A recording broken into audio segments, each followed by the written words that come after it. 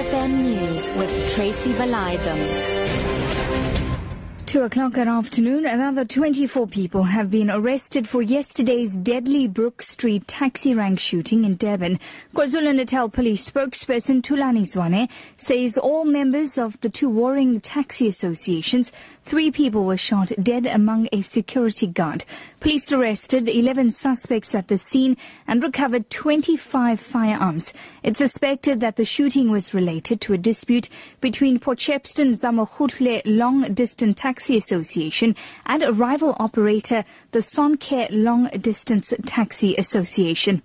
We know female construction workers at Prasa Metro Rail in KwaZulu-Natal says they have not been paid for 2 months. The women are part of the National Women in Rail Initiative, a 5-year project established by PRASA to empower female construction workers in the country. They are responsible for renovating all train stations in the province. Spokesperson for South African Women in Construction, Lungile Mthalane, says PRASA has given them no clear explanation as to why they have not been paid. She says it has caused tension between contractors and suppliers and inconvenienced hundreds of workers. We have not been paid, and when we did ask the person that has been assigned why we haven't been paid, she first said there was a technical problem. And then when we got back to her and asked her, will they be able to do a special run? She said she has to go back to them. And then after that, she did not have an answer. Then I asked her and I explained everything to her, that the contractors have not paid the suppliers and the workers have not been paid, and the lives of the contractors are at stake. ANC Youth League Deputy Chairperson in KwaZulu-Natal, Kwesi Mshengu, says the league has assembled a team of lawyers to represent 2 students who were arrested for damaging property and setting alight buildings at the Westville campus. The students were arrested on Monday after violent demonstrations at the UKZN campus. The university says 10 students have been identified as being responsible for destroying property. Mshengu insists that they want to separate the real issues from criminal issues, and those who committed crimes should be arrested.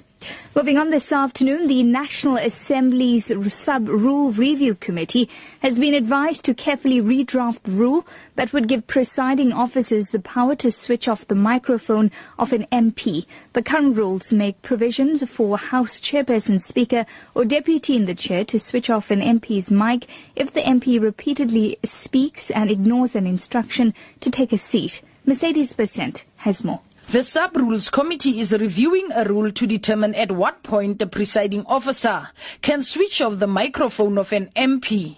Parliament's Chief State Law Advisor, Enver Daniels, says it should be crafted carefully to avoid legal challenges and to protect the presiding officer. The scenario is that those affected by the mics being switched off are going to rush off to the Western Cape High Court at the drop of a hat and say, give us an urgent order because we're going into Parliament again next week and we fear the Speaker is going to switch off our mics without giving us notice, and it's unconstitutional. The review of the National Assembly rules is continuing.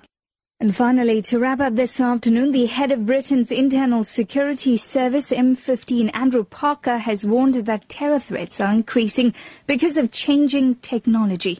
Parker says terrorists are actively plotting attacks, and 6 terror attempts were stopped in the past year. The BBC's Gordon Correra reports. The threat is high at the moment because of Iraq and Syria, the concern over jihadists. There's also the concern that the security service has about technological change, making it harder to access and get hold of their communications. And then you have the concerns over privacy and the fact that we've got new legislation coming. And I think that context has led MI5 to believe this is the moment to speak out and to try and set the tone for that debate about that legislation.